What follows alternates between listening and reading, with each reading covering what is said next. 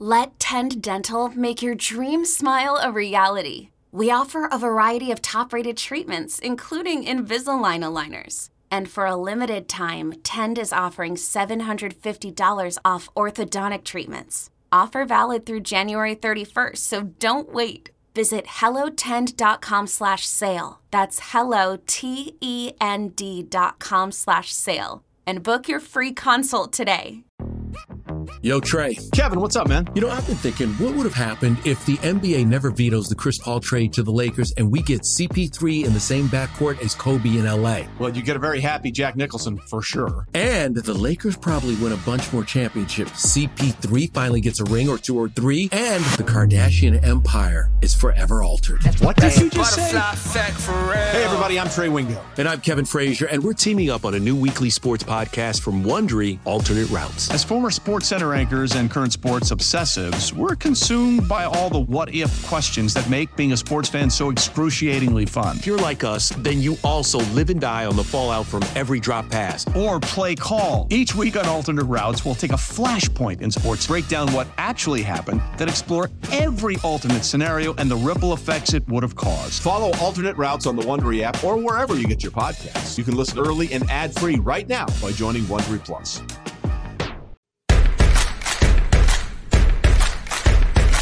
Six Rings and Football Things is back, and we are back to talk about another Patriots victory. I'm Andy Hart. He is Chris Scheimtime Scheim, and the Patriots have won 2 in a row. They are now 3-3, back to 500, have a little, dare I say, momentum, even though, unfortunately for them, they're still in last place in the AFC East. But, you know, they're moving on up, doing what they can do. So, Scheim, I want to talk to you. So a week ago, we talked about the fact that 1-3 football team versus 1-3 football team. They said, whoa, we're better than 1-3. We're better. Yeah. If that's 1-3, we're better than that. Yeah. Okay. Battle of 2-3 football teams in Cleveland. Battle of backup quarterbacks in Cleveland. And the Patriots pretty much controlled the game wire to wire, led wire to wire. Got a little weird for a short time there in the fourth quarter, but for the most part, distanced themselves from the Cleveland Browns and said, okay, if that's 2-3 team, we're better than a 2-3 team. So now I say 2 games into the 6-game soft stretch of the schedule, where are we going with these New England Patriots? I think they're a decent team. Like, I think they're frisky, but I don't think they're like frisky. That's good. Yeah. Like, I think Bill Belichick affords you the ability to stay in just about every game, outside maybe the Bills games, stay in just about every single game because he's just that good of a coach. And I think this team has some talent. There's spots that are shining a little bit more than others. But as long as you don't turn the football over, this team's going to be in every game. They're not going to win every game, but they're going to be hanging around at the very least. I'm glad you brought up Bill Belichick because I think he's enjoying a little bit of a renaissance, whatever you want to call this. And I know he's always been good, but I think the last couple of years there's been some ups and downs, and just last year I did not think they were an overly, if you used most of the metrics, they didn't come off as an overly well-coached football teams. They did a lot of dumb stuff that dumb teams do. Over the last couple of weeks, certainly defensively with number 1 offense, we'll see what you are, number 1 offense, and then number 1 rush attack. You held him in check. Nick Chubb was a non-factor, had 1 rush early for like, whatever it was, 15 yards, and then finished with 56 yards on the day. 12 for 56 is not a good Nick Chubb day. No, and he did that without Lawrence Guy. He did that with Christian Barmore leaving in the first half. And I say he, that's not fair. The Patriots, Steve Belichick, Gerard Mayo, the whole staff. Crew. Yes, but he did that, and we all know, and we'll get into it later in the second segment, he's doing this with a 3rd-string, 4th-round rookie quarterback under center and piecing it together with a still learning, still green staff on that side of the ball. So I don't mean to play Fitzy's side of the street here and be like super homer guy, but these other guys just don't measure up to Bill Belichick. Like, it becomes, even at 70, even at... It's apparent. Yeah, like, I'm not a Stefanski guy. I know Bill, they're well coached. They're not well coached. He's not a good coach. He comes out in like spread and decides he's going to throw the ball early. And I'm like, don't you have the number 1 rushing attack? Don't you have Nick Chubb? What are you doing? Like, yeah. Well, so the issue there is Stefanski's plan is to come out in 3 wide every single time. And it's, if you load the box, I throw. And if you don't, I run. Because Nick Chubb has faced the least heavy boxes in all of football. Right. And that's a Stefanski thing. And I think there are some things Stefanski does well as an offensive coach. But when you have Jacoby Brissett, you need to know, okay, let's try and win this game with Nick Chubb. Let's come out throwing with Jacoby Brissett and we turn the ball over right away. And so I think that's what makes him different from being a really good offensive coordinator and a good head coach. Right. And so that distance between Bill Belichick and the competition, which you'll see again this week, I'm assuming, with Matt Eberflus. And as we I don't think is very good. No. And as we continue down the road, and we always talk about that. It's not like we don't give Bill his just due. We always say, like, Bill's good for a couple wins. Bill, is going to keep you. And I think that's where I believe this team is going. I actually don't think their trajectory is an impressive one. It's what I thought coming in. They're going to be a mediocre football team that by the end of the year will be around 500. Maybe a couple things go their way. Maybe other teams suck. Maybe other teams kick away games and they can sneak into the back end of the playoffs. But I really haven't seen anything to lead me to believe that I was wrong when I said they were a 9-8 football team. I also think, though, that he is helped by the state of the NFL currently, right? Yeah. Because I think Belichick is having a good season so far as a coach, but at the same time, the NFL is just right now, when you look at it, it's the Bills and Chiefs are at the very, very top, alone amongst themselves. Then it's the Eagles right below that, basically in their own tier. And we still don't know exactly what the Eagles are, but they're undefeated and they're pretty good. And then it's literally everyone else in the next tier, because at any point in time, any of those teams in that next tier that face each other, either team can win. That's the kind of parity that's in the NFL right now. And then the Panthers and Texans are like all the way at the bottom because they can't really do that. And as Tom Brady said, it's bad football. There's a lot of bad football. Exactly. You said any of those teams can win. I also think any of those teams can lose. Like they can just take it away. They can do stupid things. And we're just seeing across the NFL questionable coaching, some questionable quarterback play in various places. It's not really any different than the story we've seen. I will just say, other than the Bills and the Chiefs, like the Eagles, I think they even still have maybe some questions to answer. For sure. Big picture as to who they are. But I mean, I think the perfect exemplification of this is this week, week 6, you get a matchup between the 5-1 New York Giants and the 2-4 Jacksonville Jaguars. Andy, if the Jaguars beat the Giants by 10 points next Sunday, would you be surprised? Absolutely not. And that's the kind of state of the NFL we're in. A 5-1 team getting beaten by 10 points by a 2-4 team is completely in the realm of possibility. And that's where that 5-1 team is not like a circa 2000 whatever Tom Brady 5-1, Colts 5-1 of that era. And exactly. I do think the Bills have, even though it's weird with the Bills, because Kansas City's on one level because Andy Reid, Patrick Mahomes, they've been there, they've done that, MVP, Super Bowl, Hall of Fame, the whole thing. The Bills are ready to become that. They just don't have the hardware to go along with it. Yeah. Allen is a MVP caliber quarterback. He's the favorite for MVP right now. And he may have one at the end of the year, but he's never won an MVP. Sean McDermott, we feel like, has turned the corner over the last year plus to become a really good coach, but he doesn't have a ring. Like, he's not a Hall of Fame coach. So they're still right on that cusp. And then everybody else trickles in behind that. So, okay. So I think we are relatively positive about the Patriots right now. I would say so. Winning the games you're supposed to win, distance, upper middle classing yourself, like, oh, I'm not way down there. I might not be way up there, but I'm in here somewhere, like the middle class range. And I want to play a little game with you, and I'm going to call this the Hope Squad. Okay. And they're like this new, they're not the Avengers, really. They're not the X-Men. They're the Hope Squad. They're the Hope Squad in Patriots jerseys. Reasons why maybe they could end up a little bit better, or why they could steal that one game that might be the difference between postseason or no postseason. So I'm going to start with a guy that I think, even though he's playing a lot, he's already, I believe, tied his career high in sacks, or is like on his way. Like, I think Deatrich Wise has been phenomenal. I completely agree with you. I don't think he's getting, his just desserts, as they say. I heard Gerard Mayo talking about him today, and clearly Mayo and I are like-minded. I've said this to you guys. Deatrich Wise doesn't look great. Like, he's kind of got weird biomechanics or gait, and like, he looks fragile to me. Like, he's a big dude. Don't get me wrong. Big, muscular, but also looks like an arm could fall off at any time, or a leg. Yep. But he's playing like 85% of the snaps. He's on the field at all times. He's on the field more than like Matt Judon. He's a captain too, isn't he? He's a captain. He is having, we often mock this, and I think it's year 6, like the year 6 jump, all these, oh yeah, that guy's going to have a breakout season, in the second half of his, he's absolutely having a breakout season. 100%. Like, and that's a reason, because I feel like I don't have the numbers. Maybe you PFF geek types have them. Yep. Like the combined pressures, or even like the shared pressures or something between Judon and Wise, like they meet at the quarterback a lot, or they pressure one into the other. Judon pressures it to Wise, Wise pressures it to the other. Like their combined pressures has the opportunity, if they can do this all year, to take this defense to the next level, or at least keep it at a higher level longer. Yeah, the issue with Wise is, right, he on a national level, at least, he plays second fiddle to Matt Judon. Yep, and he should. That's fine. Yeah, 100%, because Matt Judon is an animal. And he's done it for, he's a 3 straight time Pro Bowler, or 4 straight. Yeah. Three well, straight. And it's a guy that averages, 7 to 8 sacks a season. Like it's not Dietrich Wise, who is finally having a breakout year, who has had, 5-6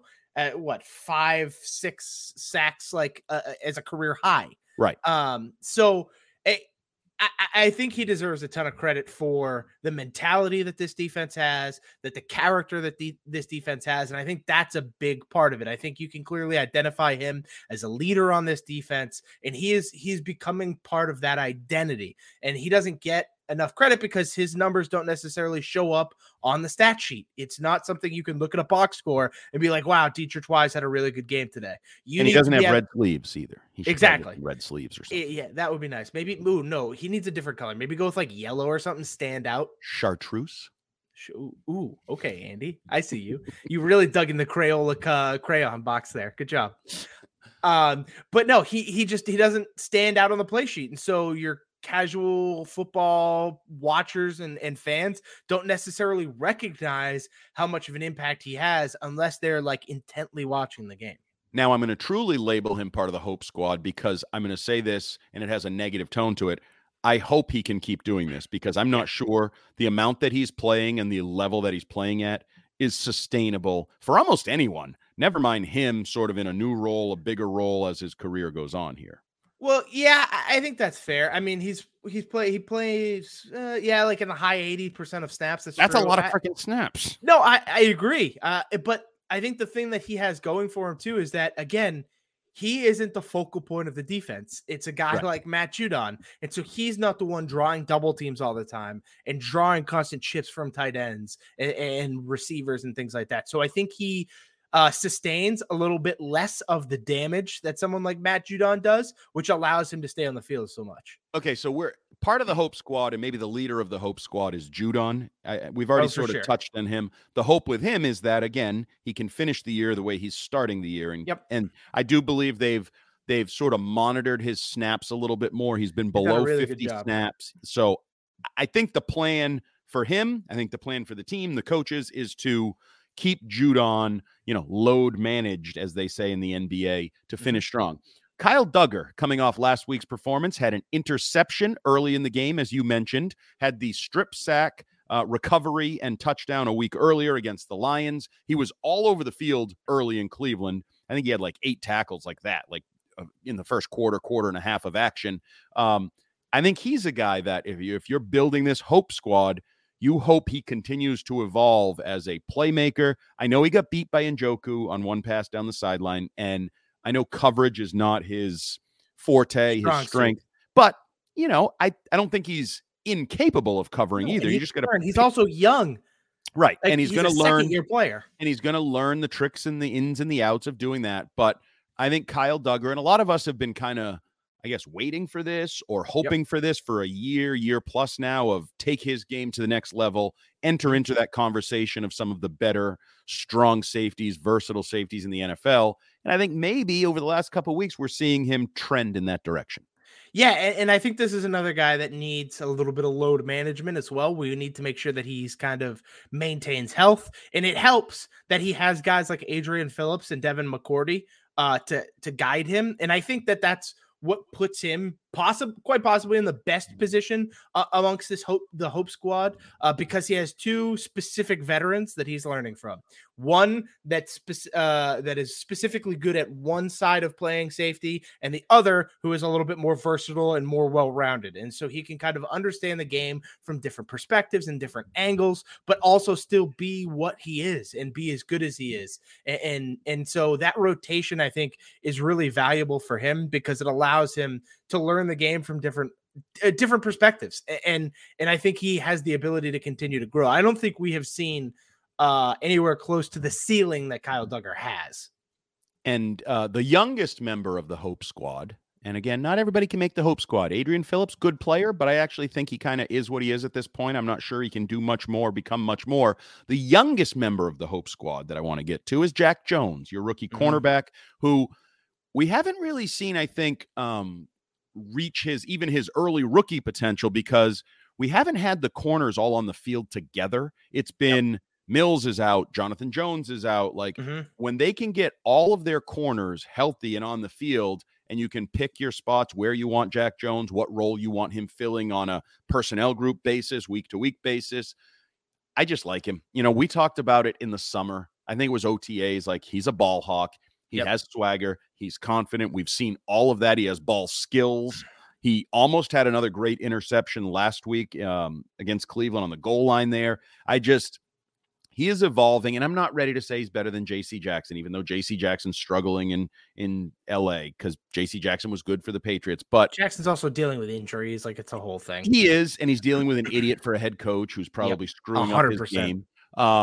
But Jack Jones, if he can be some semblance of a cover corner, playmaking corner, rookie, you know, not number one corner, but just in the mix among your best coverage guys, that adds depth and playmaking to this defense that I wasn't sure it was going to have.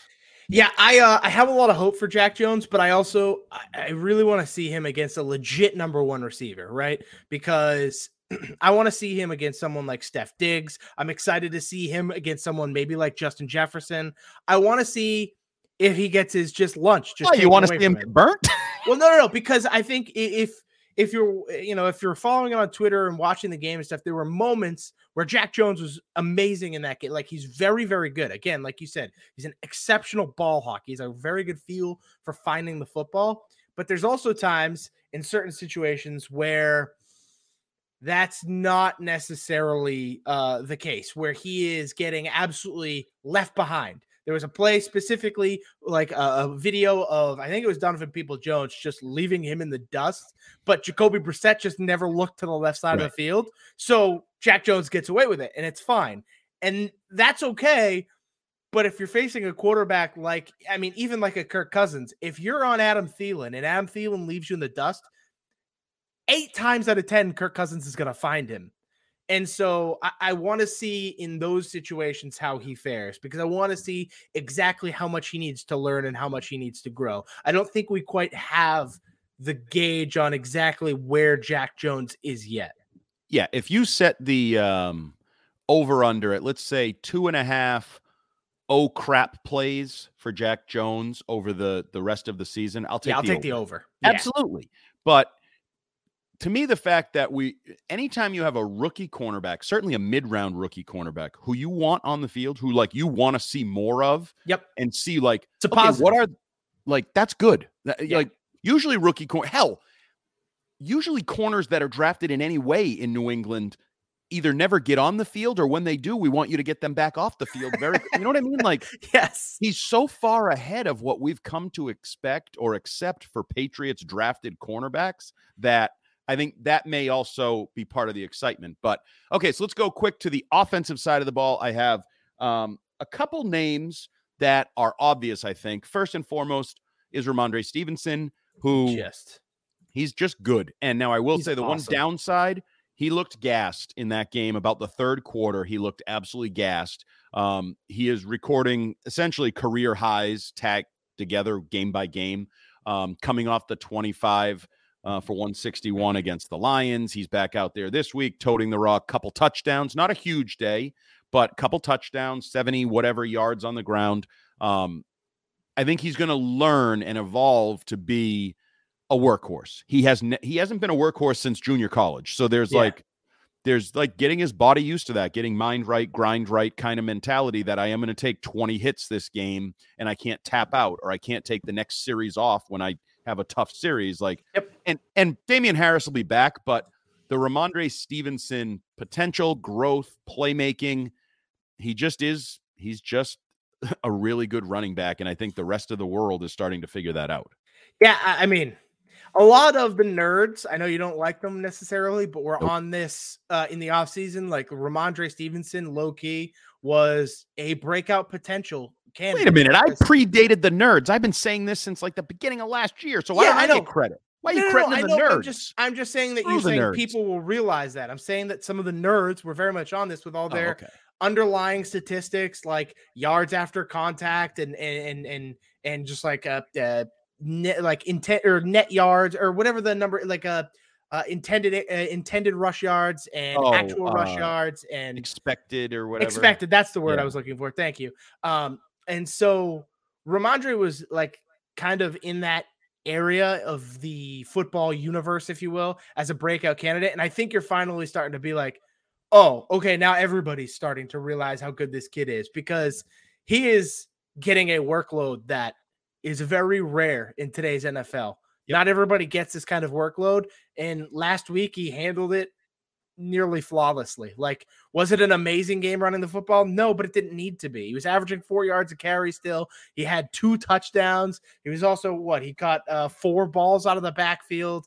Like, did the job. The kid is just good. He's flat out good. And I think people are finally starting to understand that. And I think another guy on the offense who's young and intriguing, and people are going to find out that he may be actually good. And it kind of plays in line with the Jack Jones discussion we just had. A second-round wide receiver who gets right back out there and has 2 touchdowns, 1 rushing, 1 through the air, and is showing people what I've been telling you guys. We were all, I think, misled to believe that this was just a speed burner down the field, big play guy. Tyquan Thornton is more than that. Joe Judge talked a little bit about it today, that he has some lateral quickness, short area quickness, route running ability that I don't think people really usually marry up with these 4.28 or whatever the hell he runs type guys. And I know Fitzy still has his fears that he's too skinny and he's going to break every time, whatever. And maybe, who knows, that may play out. The Patriots aren't worried about that. You've seen that with the way they've used him since he came back immediately. As soon as he could from IR, they put him back out there. And I'm interested to see where Tyquan Thornton goes, and certainly not so interested in seeing Nelson Agholor come back. Yeah, I haven't necessarily seen the lateral quickness that Joe Judge has, so that's something that I still want to see more of. But there is no doubt that this kid can just straight up fly. And I do think, though, that his route running, or at least his release off the line of scrimmage, is better than I thought it would be. He had one release in particular that was very, very good off the line this past week, kind of left the cornerback in the dust. And so I'm excited to see where he goes, but I'm not buying all the way in on the hype yet on Tyquan Thornton. I'm excited to see where the rest of this podcast goes, because we are a growing Patriots community. 6 rings and football things. We're talking about a winning streak. We're talking about, in the coming moments, a quarterback controversy potentially. And as always, if you want to interact with us, it's at 6ringspod on Twitter. It's 6ringspod@gmail.com if you want to shoot us a comment, a question. And please download the Odyssey app to listen to us, or subscribe and rate us on your favorite podcast provider. Passion, drive, and patience. What brings home the winning trophy is also what keeps your ride or die alive. eBay Motors has everything you need to maintain your vehicle and level it up to peak performance, from superchargers, roof racks, exhaust kits, LED headlights, and more. Whether you're into speed, power, or style, eBay Motors has got you covered. With over 122 million parts for your number one ride or die, you'll always find exactly what you're looking for. And with eBay Guaranteed Fit, your part is guaranteed to fit your ride every time, or your money back. Because with eBay Motors, you're burning rubber, not cash. With all the parts you need at the prices you want, it's easy to turn your car into the MVP and bring home that win. Keep your ride or die alive at ebaymotors.com. Eligible items only. Exclusions apply. Hey, it's Kaylee Cuoco for Priceline. Ready to go to your happy place for a happy price? Well, why didn't you say so? Just download the Priceline app right now and save up to 60% on hotels. So whether it's Cousin Kevin's Kazoo Concert in Kansas City, go Kevin, or Becky's Bachelorette Bash in Bermuda, you never have to miss a trip ever again. So download the Priceline app today. Your savings are waiting. Go to your happy place for a happy price. Go to your happy price, Priceline. Okay, we made it through 20 minutes without really talking about Bailey Zappi, Mac Jones, and the quarterback situation. Everything situation. in me. I know. And now we're going to do it because, quite frankly, we should do it. It's the biggest topic, not only around the Patriots, it's the biggest topic in Boston sports. I don't care that the Bruins are 3-0 and look like they're going to score a lot of goals. I don't care that the Celtics are tipping off the season and are the favorites to win the title and have some new City Edition jerseys that, from my in-house sources, say are lit, and they love the new jerseys. I kind of like these too. I like these better than last year's, definitely. Yeah. But the Bailey Zappi situation, I'll put it into perspective. I always love when these become like not a sports fan topic, but a general world topic. And my son's godmother called to check in this week, and we put her on speakerphone. We're all talking, and like a second into the conversation, she's like, "So, what do you think about this Zappi kid? Like, he's a talking point with men, women, children, elderly. Like, he's taken Patriot Nation by storm, quite frankly." This is why I love sports. Somebody who, I'm going to say 70% of Patriots fans had never heard of 3 weeks ago is now garnering like, oh yeah, he's the starter, trade Mac type of discussion. And that's just why sports are so freaking awesome. So Bailey Zappi, now 2-0 as a starter, had his best game. He's gotten better every time he's stepped on the football field. He's validating the things I said in the summer when I told you that the offense just looked better when he was running it on the practice field. Some plays where he stepped up, eyes down the field, nice throws, couple touchdown passes. And Bailey Zappi, if he qualified, he doesn't because he doesn't have enough attempts yet. If he qualified, would be leading the National Football League in passer rating with a 111 rating. So that's stupid.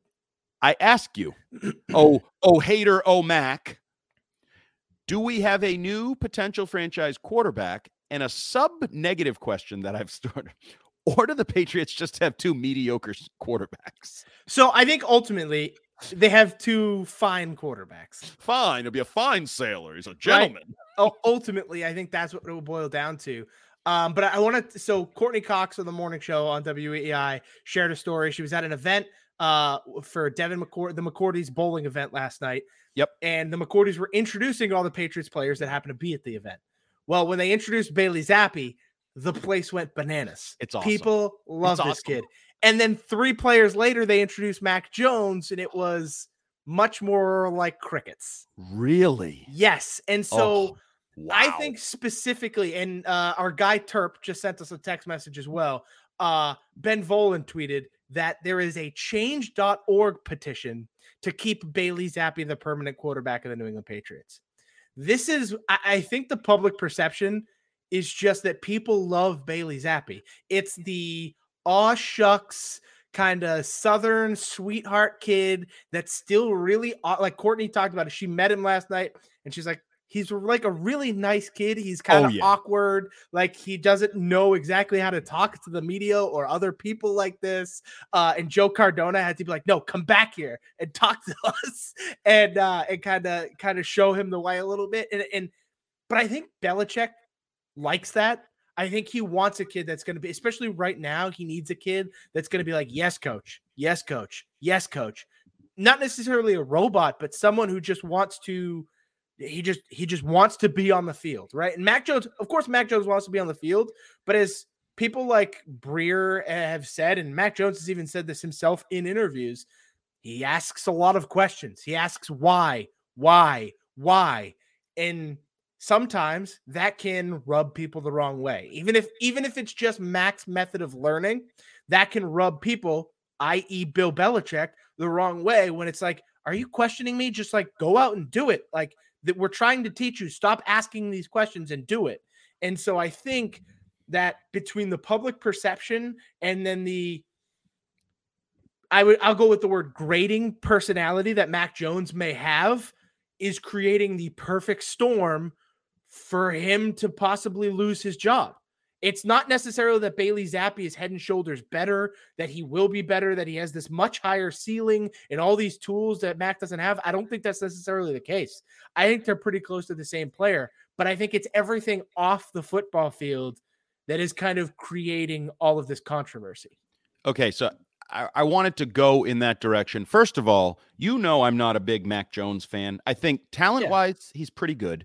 I think he's not very likable. I do think he comes off as a spoiled, entitled, pampered.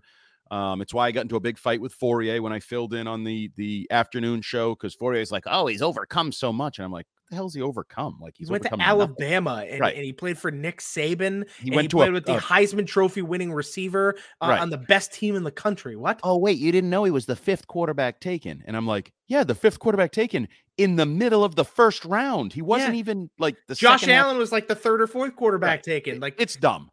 But I'm going to defend Mac here, because I think there's been some Patriot leaked, it has to be, sort of character assassination against Mac Jones. Like, oh, who are you to ask questions? Well, I'm the guy whose career you're putting in the hands of an effing special teams coach and an effing defensive coordinator. So yeah, I'm going to ask some effing questions, because my neck is on the line as much as, actually more so, Bill Belichick.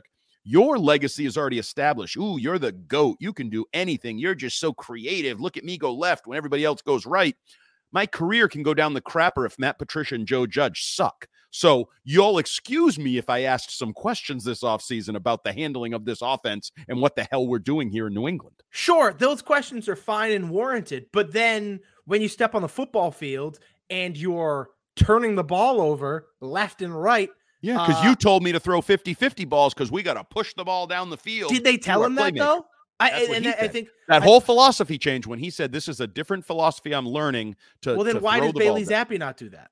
Because my guess is they're treating it differently. Like the key aspect here is weeks 1 to 3, the goal was to install a new offense that could take the Patriots to higher ground. I firmly believe that, to compete with teams that can put up 30 points, to get in a shootout with a good quarterback, like see where we can go as an offense in that direction with Mac Jones, year 2, the jump, the whole thing. I think the last 3 weeks, it was all hands on deck, figure out the gosh darn easiest way to win a football game, protect the football, do different things. Has it expanded? Sure. But I also haven't seen a lot of like tight window throws or like, no, I'm not. They've gotten guys wide open and he's hit them. Give him credit. He's hit them. Yeah, and so Doug Kyatt had kind of like an article and a tweet about this, like all the yards, intended air yards, and yards per attempt that Mac Jones has more than Bailey Zappi, and that's great. That's fine. Like, cool. He's attacking down the field more. Well, he also has far more turnover-worthy plays. He also has far more turnovers in general. Period. Right. And then on top of that, it's like since Bailey Zappi took over for the New England Patriots, they have the most yards per quarterback dropback in the NFL outside of only the Buffalo Bills. It's like that's the only team that is getting more yards every time the quarterback drops back than the New England Patriots. So cool. Like you're pushing the ball down the field with Mac Jones. Numbers are all great. They sound real good. But A, he's turning the ball over, and B, Zappi is like just being more efficient. And sure, that may be a change in the offense. Offensive, I guess, approach necessarily, not even the scheme, but just the approach of the offense, because Hunter Henry outright said on Gresham Keefe, it's the exact same offense we started the season with. Yeah, but they've run more play action. Absolutely. Sure, I agree with that. But at the same time, I think the idea that they were trying to see how close they can get to Buffalo with Mac Jones is just, I don't necessarily buy that. Because I don't think that's realistic. Oh, it isn't. And that's probably why Mac was asking why. That gets back to my point. He's like, wait a minute, I'm not Josh Allen, and none of these a-holes around me are Stephon Diggs. So this idea that we can go compete, we can try to evolve as an offense, we can try to loosen the reins, everything that fans wanted last year. Because everybody bitched last year that McDaniels never let Jones go. It was too conservative, all of that. But they were clearly, I mean, how many times did they say like this streamlined redesign was about getting the ball in our playmakers' hands, and our playmakers are going to love getting down the field and making plays in this new offense. Like, it never looked that way through 3 weeks at all. Now, he made bad throws. That I don't want to pretend that I think Mac played well through the first 3 weeks. I don't think he did. The decision to throw one-on-one to Parker against Xavier Howard in the opener, terrible decision, unless they're telling him some of those throws, like shot. the one at the goal line against the Steelers, was awful. Yeah, no, he's had bad throws. The interception to Minkah Fitzpatrick was a terrible throw. I don't care what they're telling you. Don't throw it where it's easier for the safety to make a play than it is for your receiver to make a play. So the Baltimore game, the same thing in the end zone. Definitely bad throws, but I think the entire approach was different with Mac. And I think Bailey Zappi probably would have thrown twice as many picks had he played. Just everything else stays the same in the first 3 weeks. I think he probably would have thrown 8 to 10 picks as Mac throws 5. And I also think if Mac had played the Lions, they would have put a 50 burger on the Lions because they wouldn't have gone 0 for 4 in the red zone. Yeah, I don't know. I don't think this. I think I disagree. You and I disagree on this, because if you were running the offense, if you were approaching the offense the way you're approaching it with Bailey Zappi, with Mac Jones, then you would have you probably could have beaten the Dolphins. You would have beaten the Packers. Like, it's just, it makes no sense to me, because so that means you're just losing games to evaluate. And to me, Bill has said it 100 times. He's now signed the petition. You talk about petitions.org. He has signed the petition that September is an extension of the preseason. He's told us. Sure. Yeah, that's all well and good, but those games don't matter. Like those, you can question the philosophy, but they were absolutely doing that. Absolutely trying things, figuring. It's why I think he emphasized so much, because he's so smart and he gets us like prepared. How many million times did he say, like the last week of August, first week of September, oh, you don't really know what your team is for 6 weeks, and you really got to figure out your strengths and your weak. Like, he was telling you, there's a rough water ahead. We're trying some things. We're going to figure some things out. And now Zappi may be benefiting from that. Maybe they figured some things out, both as a coaching staff, as personnel, various things. Zappi has absolutely benefited from that. But the thing that bothers me, and the surgery is part of it, there's this idea that I think Breer said the relationship went sideways a little bit. Is that the phrase he used? I think so, yeah.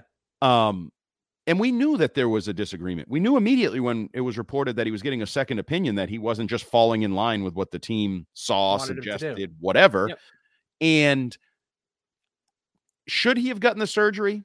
Maybe. Would he have been back out there in Cleveland? Maybe. Because if it was as close as everybody's reporting, I think there's a chance, had he had the surgery to protect the ankle from further damage and support it internally, I think there's a chance he might have been back out there against the Browns. So, but I also don't fault him for he's never been hurt and not wanting to have surgery. Like, surgery is still a big deal, even though it isn't a big deal. Like, yeah. They make you sign that stupid paper like you could die when we cut you. No, I get it. It's just, it seems far too coincidental to me that this offense starts looking good just at the same moment Bailey Zappi takes over. But what is looking good?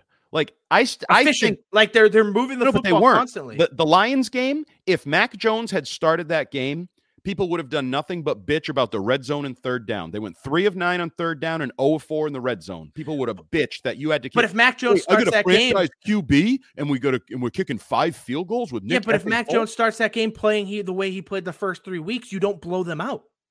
Well, I don't know that. They were a terrible defense. It's one of the worst defenses I've ever seen that lost 6 defensive backs in the middle of the game. I am aware of that, but the way Mac Jones was playing in the first 3 weeks, he would have thrown the ball to the other team. I don't know that. Like, he made some really good throws at various points. But you can't say you don't know that if then you're also going to say he would have put up a 50 burger. Because no, I'm just telling you. No. Forget the 50 burger. I think that. I don't know that. I know for a fact if they had played the game the exact same damn way, people would have ripped Mac Jones for not being efficient enough on third down and not scoring in the red zone. He would have absolutely gotten shredded. Now, I guess we're just one of those teams that has to run the ball because we don't have a quarterback that can make play. Like, he would have been eviscerated because expectations matter. The relative expectations matter, and the relative expectations on him are inherently higher. I also think the 3 games leading up to that would have been half the reason that he got shredded, though. Like, he had been bad 3 games in a row. So if he comes out and loses to Green Bay and then isn't good against Detroit, like of course he's going to get ripped. Like I also think you might beat the Packers if he plays, because I think they were very conserving, and I agree with you. I think the Packers aren't very good. No, the Packers are bad. But it'll be I think you and I are have different viewpoints on this, and that's okay. But I don't think Mac Jones has been good at all this season. I don't think those 2 games would have been necessarily any different if he was the starter. Well, I know they would have won both because the Patriots were the better team. I'm dead certain they would have won both games. Both teams had really bad defenses. The one thing I did want to bring up was Ben Volen's idea. He used this, and I'm not sure how much it was sourced versus just observational opinion. And I kind of agree with his opinion.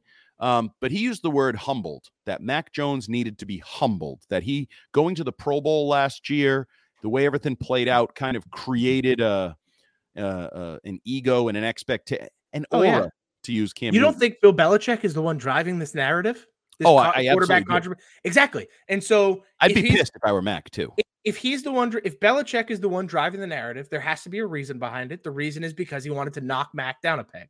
Yeah. And I agree with you. I also think Mac is pissed, but I don't think he's going to get knocked down a peg. I don't think that's who Mac Jones is. Agreed. Again, it comes back to the personality, which is why I believe Bailey Zappi is a far better fit for this team than Mac Jones. And it's not, it has nothing to do with the football, because I think on the field, Mac probably wins out just over when it comes to overall ability to play the game. He'll probably end up nudging out Bailey Zappi. I think at the end of the day, when their NFL careers are done, they'll be about the same. But right now, Mac would edge him out. But I think when it comes to personality and fit for the team, I don't see it. I don't see it with Mac Jones at all. I think the funny thing here is I believe that Mac Jones in a year and a half has undergone Tom Brady's 20-year career in New England. He went from the competitive, better option, won the job, Bill loves him, to why the F you asking so many questions, and like, who do you think you are, diva QB? It took Brady 20 years and 6 rings to get there,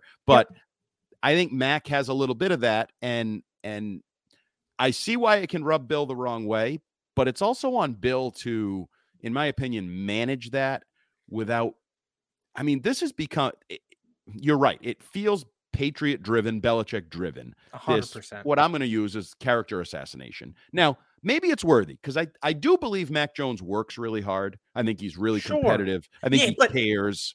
But I think all of that is driven by me. It's not.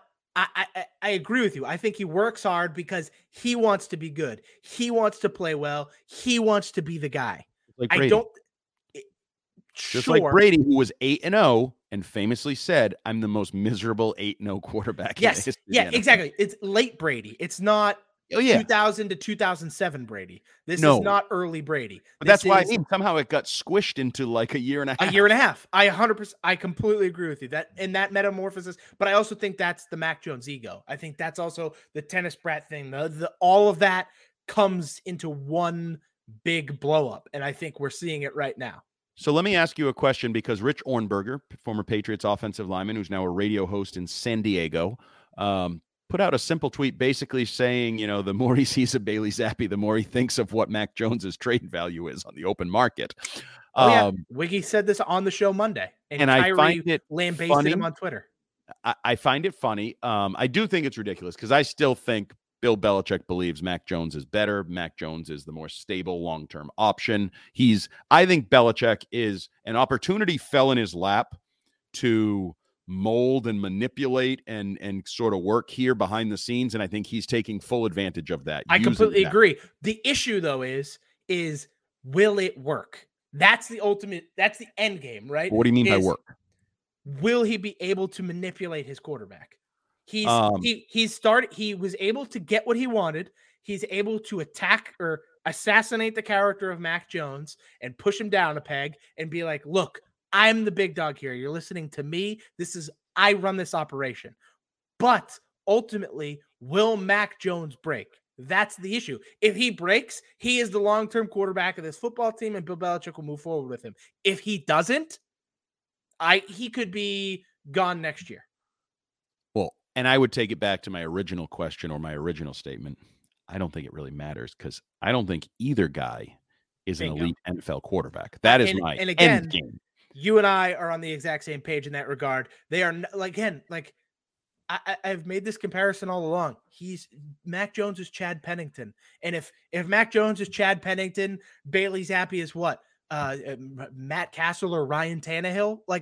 I'm not saying that these guys are going to be all pros by any means. They're going to have decent NFL careers, but they're not going to be all pros. They're not going to be Super Bowl champions. And that's the way it goes. So what would you trade Mac Jones for? Like, what's legitimate? Could they get a first round pick? I wouldn't want him. Oh, they could get a first round pick for Mac Jones. I mean, you look at some of the teams that need quarterbacks right now, the desperate need of quarterback. Like this offseason, you could get a decent price for Mac Jones. It's interesting. It's fun to think of because I know people have brought up, I was doing Mud at Night, and a caller was like, he's going to end up in Las Vegas with Josh because Josh likes him. They need a quarterback, blah, blah, blah. You don't think David Tepper in Carolina would salivate at the opportunity to try and get Mac Jones? He might. He'll regret it later like he did with his head coach and everything else. But he'd be dumb enough to be like, yes, take my first round pick and DJ Moore and give me Mac Jones or something stupid like that. Oh, I wouldn't mind that. DJ Moore and a first round pick for Mac Jones. So if you get DJ Moore, I don't think you get the first round pick. It was more of a hyperbolous offer. But what about DJ Moore and a 2 for Mac Jones? Would you do that? That's hard to do, and PR matters. Like, yes, there is a little something of, wait, you're trading the 15th pick in the draft a year later for a second round pick. 2 years later. Or 2 years later, I guess. But one of those years was a Pro Bowl season in which he led you to the playoffs. I mean, the Jets traded Sam Darnold after 3 years. It happens. Yeah, no, it happens. It just Josh Rosen got moved on from after 1 year. Yeah, and we're not promoting any of those organizations as well-run organizations. I understand and agree with you. I'm just saying that it happens in the NFL all the time. Like things like this happen in the NFL all the time. And so, because Kyrie, so Wiggy on Monday proposed the idea that the Patriots should trade Mac Jones. If Bailey Zappi continues this, like if he goes out and beats the Bears in a convincing fashion and throws for 250 yards and 2 touchdowns again, you should be trading Max Jones as fast as possible to maximize the trade asset. And part of it, yes, bingo. Part of it is Wiggy's agenda. I understand that, but part of it also makes sense. And then you have someone like Kyrie lambasting him, saying it would be like career suicide for the New England Patriots, which isn't accurate at all. Like teams move on from first round picks all the time because, fun fact, the NFL draft is not an exact science and people are wrong constantly. Bill Belichick knows that firsthand. He was wrong with N'Keal Harry. He was wrong with Dominique Easley. He's been wrong before. He'll be wrong again. That happens. It's going to happen. Wrong with Sony Michel over Nick Chubb. You're wrong with Isaiah Wynn. Like it happens all the time. And so to move on from a guy just because you can maximize your assets isn't career suicide at all. Like it's malarkey. Mike Mularkey, the former head coach of the Buffalo Bills. So that's going to wrap up this version of our Zappy Fever Mac fatigue debate.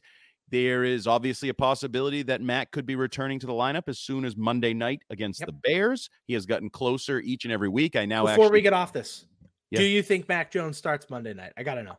I do. I actually think Mac Jones starts against the Bears. I thought he took a big step forward with my eyes on the practice field last week, like ability to move, protect himself, all of that. Another week under the rehab process, treatment, getting better. I think he wants to be back out there, and obviously they're pressuring him to be back out there because of the whole surgery thing. Yep. So that's where it gets interesting, is how does he play once he does get back out there, and how quickly do people in the crowd start saying Zappy, Zappy?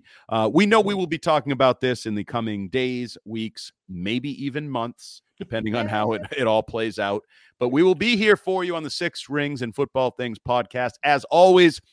And we try to cover it from all angles: positive, negative, crazy, silly, sporty. If you want to interact with us, send us an email, sixringspod@gmail.com, or just shoot us a tweet at sixringspod on Twitter. We're also on Instagram now. I think that's at sixringspod. Okay, sixringspod on Instagram, where you'll see some videos of these podcasts, because we are trying to go multimedia. I don't know why. World domination, baby. I don't know why people want to see us talk, but hey, if you want to see us talk, you can. We're on YouTube, Instagram, all of it.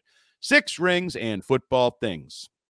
Hi, Bruins fans. Looking for more coverage of your favorite hockey team? Follow the Skate Pod hosted by Scott McLaughlin, Brian DeFelice, and me, Bridget Prue. Get your Bruins coverage from WEI's team of Bruins writers. We're the people who are at the games and talk to the players every week. For analysis of every Bruins game and exclusive interviews with the players, listen to the Skate Pod on the free Odyssey app or wherever you get your podcasts.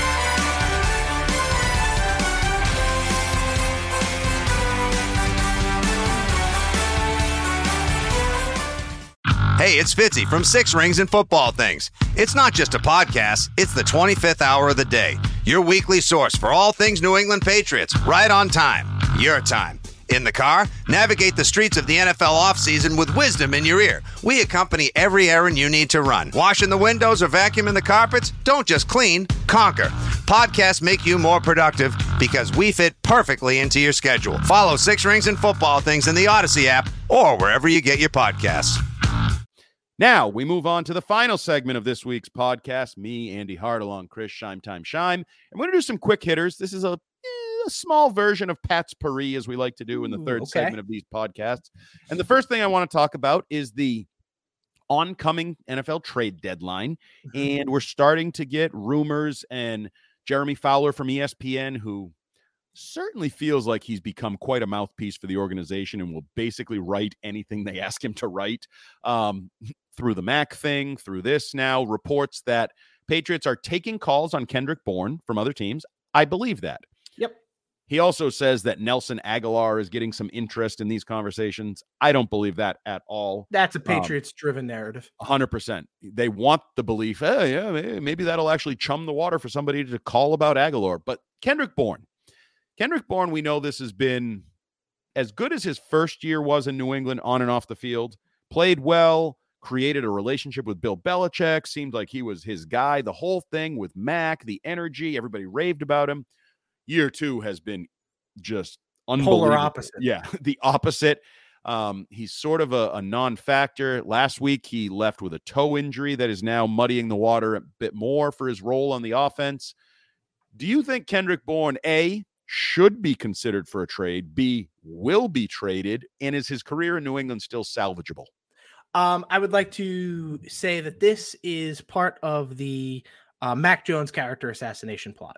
Okay. My theory is that Mac Jones and Kendrick Bourne are very tight. I think last year they had a very good bond. They kind of became each other's ride or die guy, right? Like Kendrick Bourne, that's my quarterback. And so the beginning of the season when there was rumors about possible tension about the offense, I think Kendrick Bourne sided with Mac Jones and not with the coaching staff. And so this is another opportunity for Belichick to drive a narrative that it's like, oh, Mac, you don't want to play ball with me? Fine, I'll deal your guy. And then who are you left with? A bunch of receivers who want to play my game, not your game. And so could Kendrick Bourne be traded? Absolutely. But I think ultimately it is another Belichick ploy to mold and manipulate his young quarterback. Yeah, I think it would be dumb to trade Kendrick Bourne. He's cost effective. He's under contract. Yep. You're going to have him for another year. They're, Nelson Aguilar, one way or the other. Completely out of the playoff run by any stretch. Well, yeah, forget like that he can help you, but as you're moving forward with whatever this offense is going to become, I think you want Kendrick Bourne as sort of a complementary option. And, if he's your third or fourth option behind, let's say Tyquan Thornton takes off and is your number 2 option, and then we know that Jacoby Myers is good if he stays, but he's also going to be a free agent at the end of the year who might get a contract that you're not willing to pay. And I won't necessarily disagree with you because I like Kendrick Bourne. I don't love him. I'm still looking for the number 1. So unless somebody blows my socks off for Kendrick Bourne, I'm not looking to move on from him. You'd have to pull him away from me. Like just make me an offer where I'm like, wow, you really like him that much? Okay, I guess I'll make that trade. Yep. Because it hasn't been great. It's not like the production this year. You're getting value out of him. But I would hold on to him. And it's what you said. Maybe this all settles in and you can get Mac back to quarterback and get Bourne back out there with his guy Mac making plays the way he made plays last year when they were at their best as a passing game. Like I think that is, to steal Bill Belichick's phrase, I think that might be in the best interest of the Patriots as they're currently constituted, is get those guys together back on the field making plays. But it is interesting. Nelson Agholor, sure, if somebody's going to give me a bag of balls, a whatever, conditional. Dallas wants to toss me a 6th-round pick and take him, go for it. Absolutely, because it's not working. He's a turnover machine. He's got a hamstring injury now, as I predicted. He would be inactive. Nailed the hell out of that one again. Yes, he did. Right to Andy Hart. Okay, let's talk about another guy whose salary outweighs his production, but I don't think there's no personal distaste for this guy, and we finally got a breakout production game from him in Jonnu Smith. Yep. So he actually made some plays, had a nice catch and run, which he smartly, Nelson Agholor, you could learn from this. Jonnu Smith got into the open field, and the first thing he did was hug the damn football with both arms to make sure this is one of my rare good plays. This is not ending poorly for me. I watched Nelson do this. I'm not doing the same thing. Is this just a one-off, or is this what we need to accept? Just one-off big plays occasionally from Jonnu Smith, and is that enough? I don't. I answer my own question. It's not enough. But. I think so. Again, I think it's a quarterback thing. I think if Bailey Zappi is the quarterback, any opportunity to turn this into hate for Mac. No, it's not hate. I'm just saying if Bailey Zappi is the quarterback, the tight ends in general will be more involved because they have been. I mean, Hunter Henry went from a non-factor to very productive over the last 2 weeks. He had 4 catches on 7 targets last week. Yep. When was the last time Hunter Henry had 7 targets in a game? Some people thought he wasn't even on the team anymore. So again, also revealed he was coming off shoulder surgery. I don't know if that played any role or not. I think the way Zappi spreads the ball around a little bit more is a result, is why the tight ends are getting production. And I think if Mac Jones is the quarterback, I don't think you'll necessarily see that tight end production, because I think you're going to see it be Devontae Parker, Jacoby Myers, and when Kendrick Bourd's on the field, and he's just going to attack those guys. Oh, that was the end of your thought? Yep, there. That was it. Okay. Yeah, I mean, it's weird because last year, Hunter Henry was kind of Mac's guy. He felt like he in the built red a zone, at least, with him as soon as anybody last year. And then this year, he's a complete non-factor through the first month. And then Bailey Zappi, I want to say Bailey Zappi's first throw was to him. Was his 23-yarder against the Lions? First throw against the Lions, I believe. Was it a 23-yarder to start the game? Let's pull up the old game log here. His first NFL start at Gillette Stadium in his Patriot Reds. His first throw, Bailey Zappi pass short left to Hunter Henry for 23 yards. Okay, so yeah, I think he likes Hunter Henry. I think he likes the tight end. Oh, because that was the defensive back injury that happened for the Lions. Yes, yeah, when the guy had the neck injury he just fell in puddle of whatever. Whatever happened with that? Did we ever find out what happened to that guy? I heard he was okay. I heard he had full mobility and he was doing okay, but I don't know exactly what the issue was. Yeah, that was weird because it was like a big deal. The weirdest thing I've ever seen. His dad got in the ambulance, and then it just kind of went away. Like there weren't a lot of updates afterwards. But I do think it's interesting that you said Bailey Zappi spreads the ball. He's gotten the tight ends involved. Last week, he had 5 different targets with exactly 4 catches, which I thought was interesting, showing sort of the. He also had 4 different targets with over 60 yards. Right. Like he spread it around, and those are old school. I'm going to say it. Those are old school Tom Brady things. I used to write the effing stories Andy. Like Brady spread the ball around to 9 different targets, blah, blah, blah, blah, blah. 4 of them with X-Men. Like that was a key factor early in Brady's evolution and development as a quarterback. So I'm just interested to see if Jonnu can salvage anything, because you all know he seems like a nice guy. Like he definitely seems like a nice guy who just did nothing last year. I gotta be honest, I've never even heard Jonnu speak. He's a nice fellow. Yeah, I bet he is. And like, that's the thing. It's like, we all, trust me, you of all people wanted a Jonnu breakout season last year. Like you were rooting for the guy and it just never happened. If he starts to play well this season, you'll be happy. I think everybody will be happy. Robert Kraft will be happy because he'll get a little return on the old investment. Bingo, a little ROI. Gotta love that. So, I mean, we're all rooting for Jonnu if he can have, we're just, skeptical that he actually has any kind of impact going forward. Okay, 2 more issues coming out of the game as we wrap up this edition of the Six Rings and Football Things. Penalties. 12 penalties. What the F is going on with all these penalties, these false starts? Isaiah Wynn. Let's start with Isaiah Wynn. He leads the league in penalties. Get him off the damn field. Marcus Cannon should be the full-time right tackle, and we just move on from there. I understand he's old. I understand he may not even be in full-on football shape. Well, that's what I'm wondering. I'm wondering if Bill doesn't think he can handle the full load just yet. Well, then go and get a right tackle. Whatever you get cannot be worse than Isaiah Wynn. According to PFF, I know you hate PFF, but this last game, he had a grade of 5. Andy, that grade is out of 100. Well, I was going to say, if that's out of 10, it's not bad. He's a mediocre. Yeah, you'd think, but it's out of 100. He had a 5 out of 100. Like, that's literally getting one question right on a 20-question quiz. Yeah, what? That's not good. No, not good. That's horrible. You're grounded after that. You have to try to be that bad. So like I said, it would be very difficult. If you just go out and get any right tackle off of any other team, it would be very difficult for them to come in and be worse than what Isaiah Wynn has given you. I think he might end up being the most likely trade. Didn't they trade somebody to the Chargers that then ended up getting injured right away? Was it Yannick Kajust? Is that who they traded? Because you know what? You could probably use him right now. Well, that's the one thing I will say is you can do worse than Isaiah Wynn. He's been bad, but sometimes real bad. He's the devil, you know. And I'm not saying he's good. I want Marcus Cannon in the game. Yeah. I want to find out that Marcus Cannon can't do it. He, you know what I mean? That he, like, prove it to me, because otherwise I need you out there. Get out there. So another issue. So the penalties, and I will say it's not just Isaiah Wynn. He definitely leads the league. Leads the offense in general has just they just self-inflicting penalties. Yeah, delay of games, illegal block. Belichick talked about it this week on the morning show, and he's like, "Yeah, we got to clean it up all over the offense." And they were weighted. They did kind of clean it up. I want to say 8 were in the first half in Cleveland. It was weighted a little bit towards the first half, but they just need to be better. Less flags. That was a problem at times last year. Yep. They need to clean that up. Speaking of Bill Belichick, we do need to acknowledge the 324th victory of his career. We talked about the little renaissance he's had the last couple of weeks, and him joking after the game like he doesn't belong in the conversation with Halas and Paul Brown. On one level, I agree with him, just because it was a different era. Like, Paul Brown basically created the way coaches do everything. Like, he practice squads, and I'm pretty sure he's the one that used coach to quarterback technology before it wasn't a thing.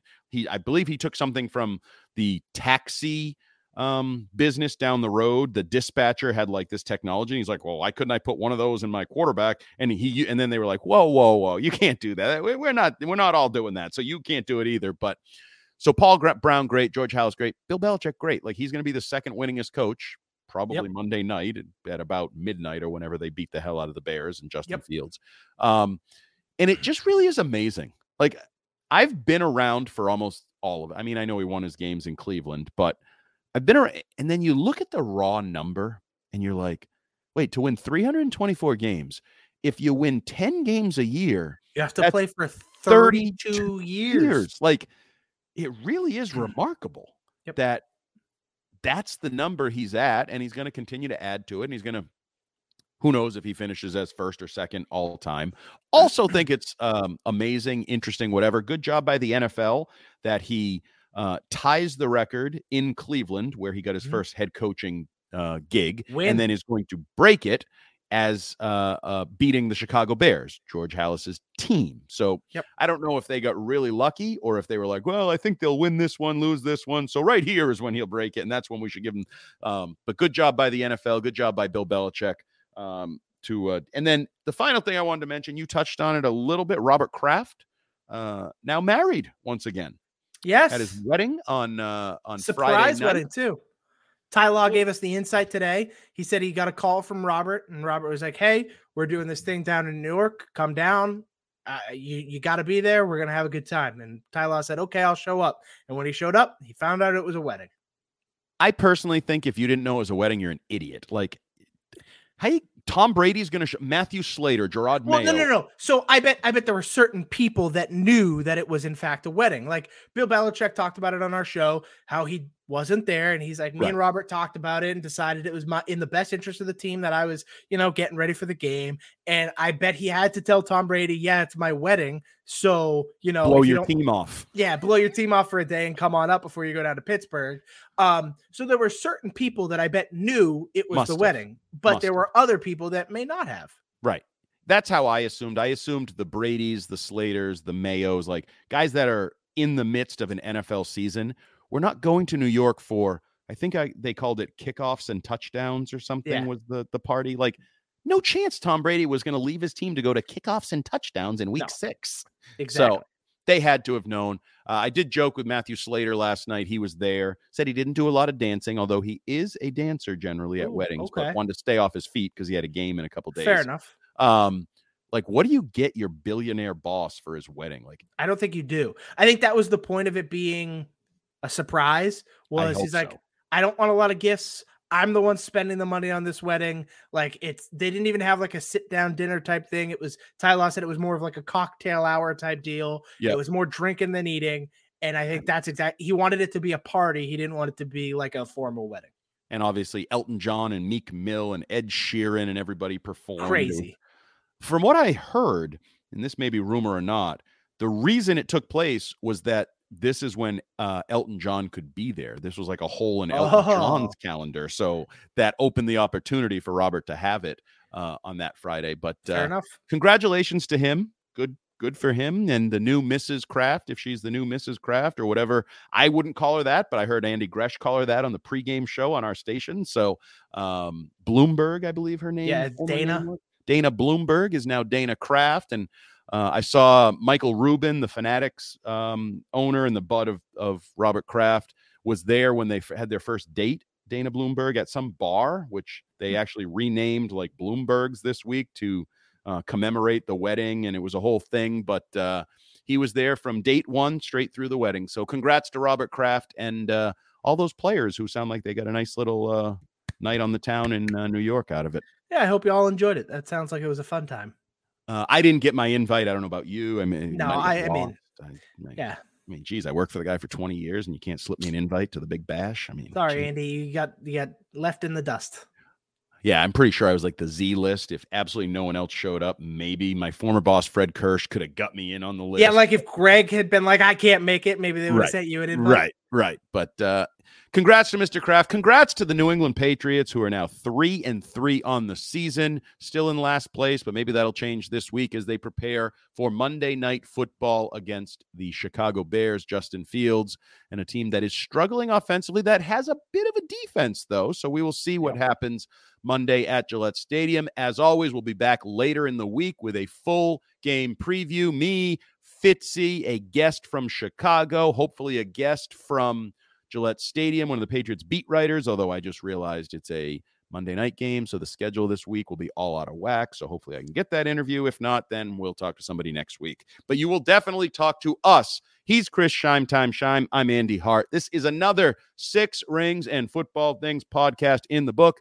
Thank you for listening. Download the Odyssey app. Subscribe to the Six Rings podcast. Find us on Twitter at Six Rings Pod, Instagram, Six Rings Pod, or anywhere else you get your podcasts. And we love you. Peace out. See ya. Nope.